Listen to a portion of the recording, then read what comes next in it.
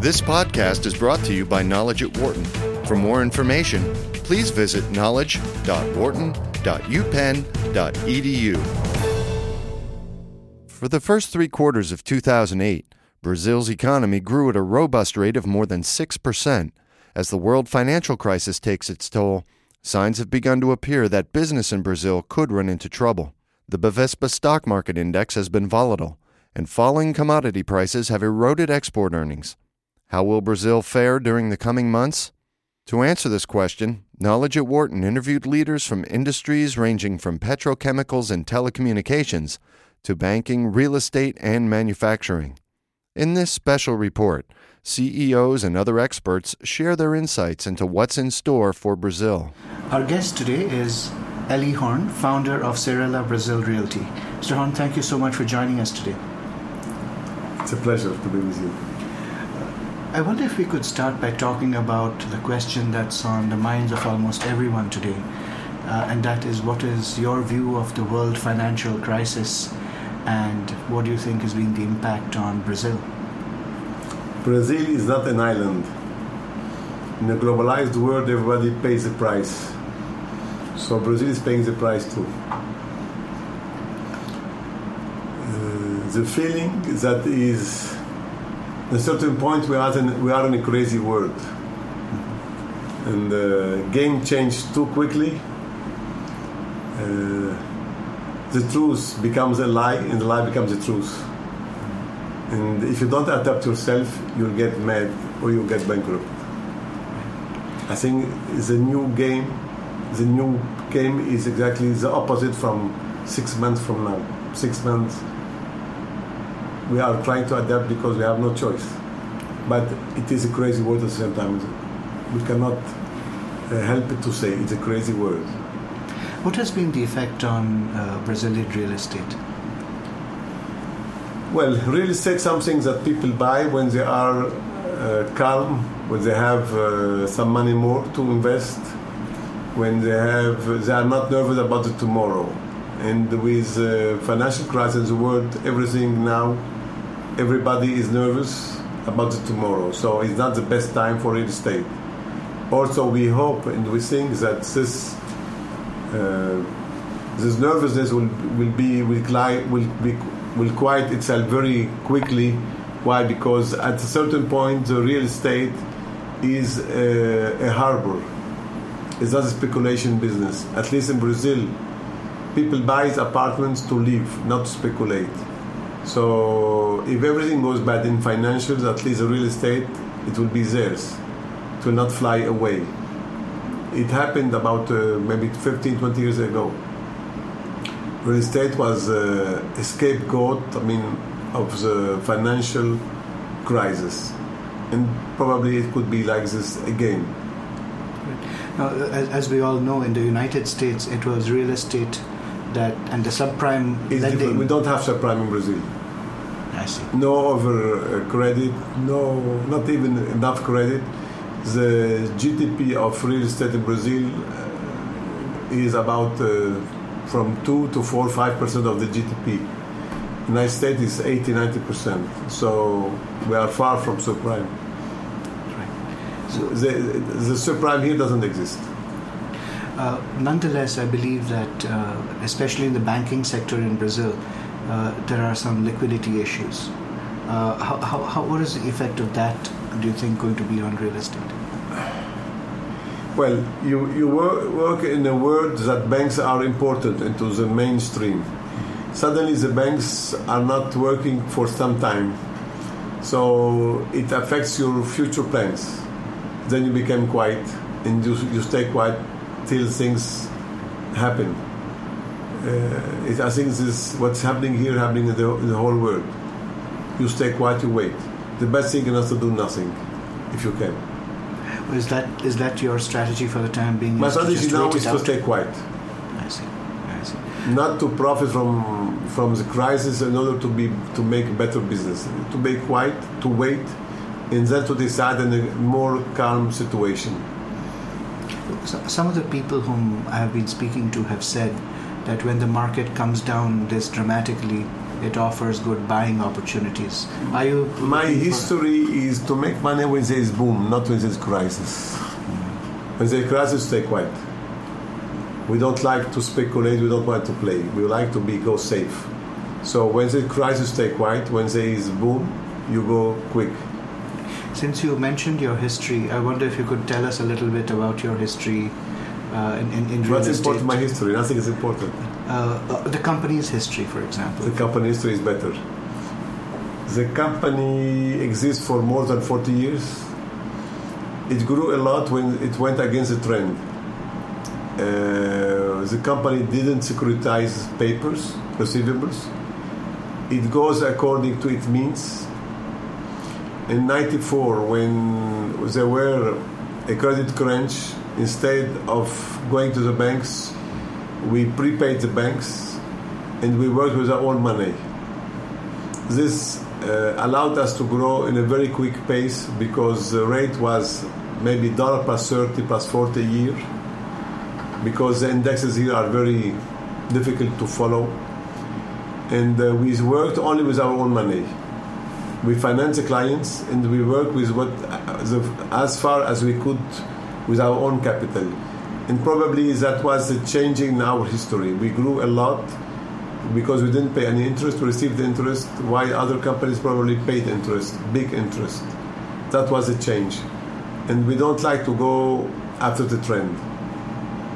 We like to think, to journalize, and to make our own trend, not to be slave from the situation. Which were some of the markets in which you saw the maximum growth? What do you mean, other markets? Within the real estate sector, for example, which were the primary growth areas for your company? Residential, I mean, we work mainly residential. We have another company in the stock market, CCP, that is for rental. It's a small company. Residential, we have been growing maybe 80-90% a year for the last 3-4 years. Probably in 2009 we will not have that growth. Probably in the healthfully will not have it. The growth was into in the low income, middle income, and high income. It was average in the all sectors of Brazil. Of course, the low income is the one who is supposed to grow more because there are more people willing to buy this kind of apartments. What about your activities in commercial real estate?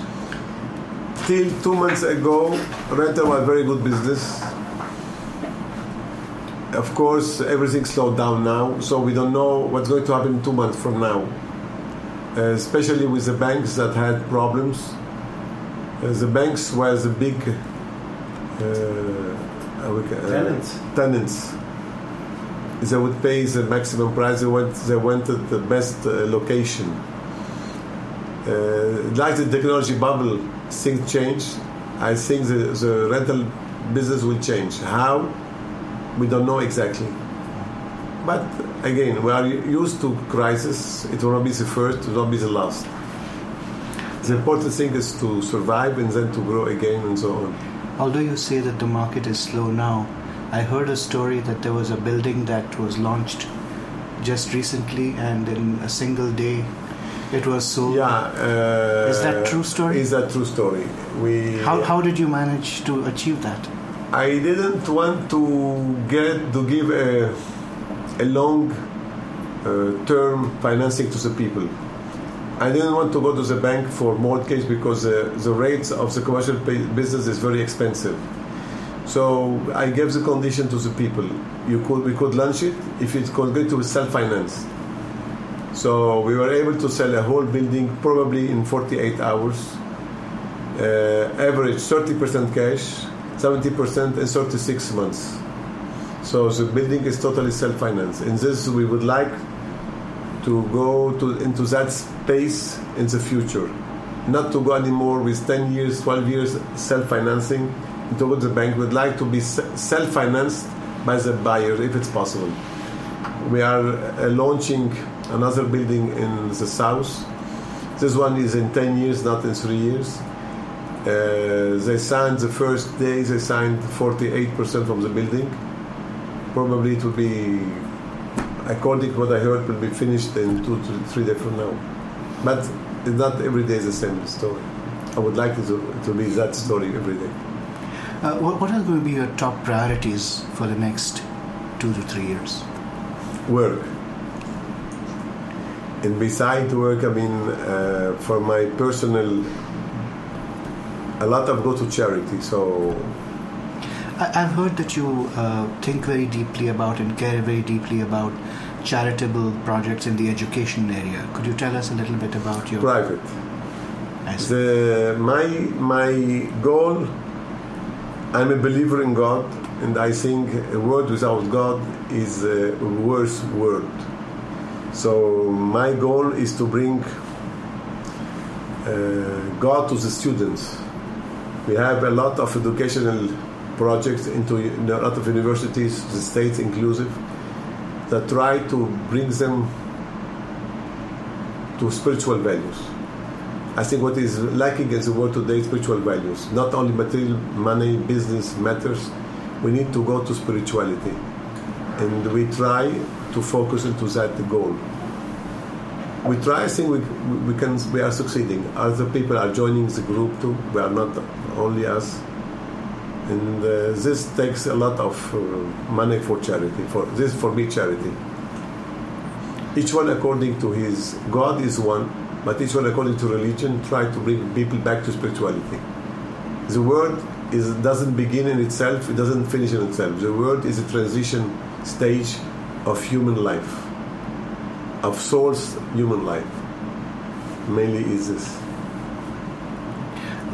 You have had a long career in business. 45 years. 45 years. Your age, probably. No, I'm older. In your career, what is the toughest leadership challenge you have faced? What do you mean toughest leadership challenge?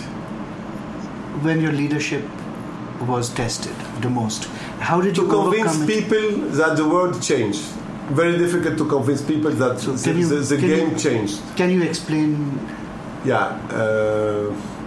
The position of a leader is to try to feel the situation and try to change the direction. And people don't like.